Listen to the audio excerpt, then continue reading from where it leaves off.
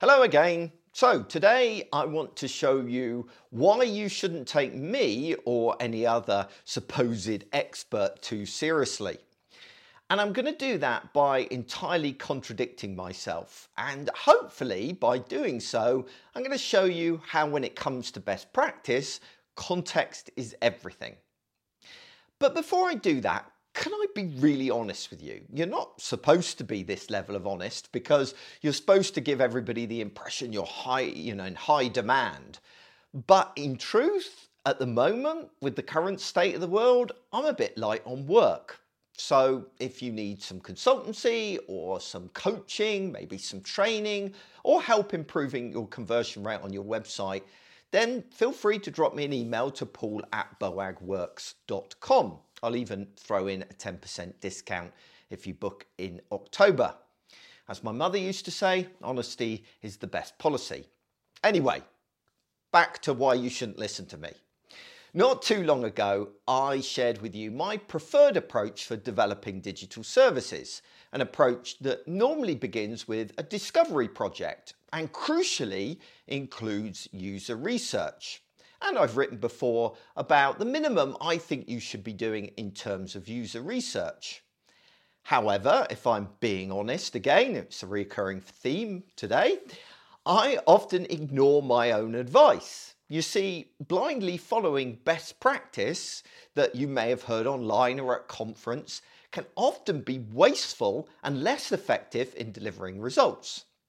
So let me give you a real example, hopefully one that explains why you should always favour common sense and your own judgment over what you see online or hear at conferences or read in books. See, I've been working with a company for some time now, helping them to improve their conversion rate on their website.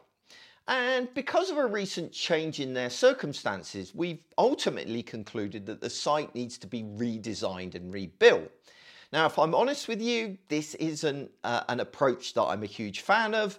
I think that it's often really wasteful to just throw out a website and start again. But in this particular circumstances, I think it's the most cost-effective approach. Now, typically in this kind of scenario, I would start with the discovery phase in order to better understand the users, better understand the competitive environment and the landscape, and, as a chance to speak to stakeholders and understand their needs. However, in this particular case, I've decided against that, jumping straight into prototyping against all the advice I normally give. I didn't even do any kind of card sorting or top task analysis to decide on what the information architecture would be. Now, my reasoning for this was that I knew the client very well. I knew their audience very well and the needs of both the client and the audience, at least enough to have an initial stab at the website. Of course, as a result, I'm making a lot of assumptions and I may well be wrong about those assumptions. But what I intend to do is conduct those user interviews, those stakeholder interviews, and carry out my user research retrospectively rather than up front. You see, if I'd begun the project by interviewing my stakeholders and users, if I'm honest with you, I wouldn't really know what to ask them.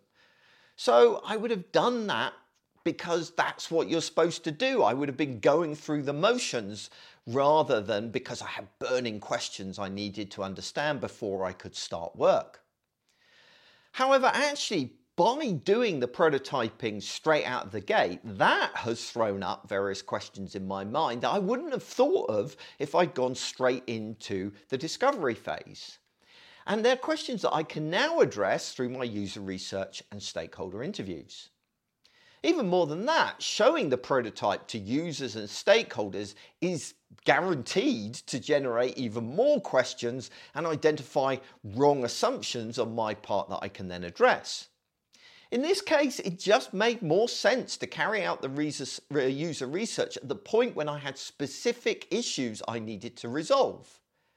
I guess what I'm driving at is that all too often we do these exercises because that's what we're supposed to do, not because we have a clear idea of what we want to learn by doing them.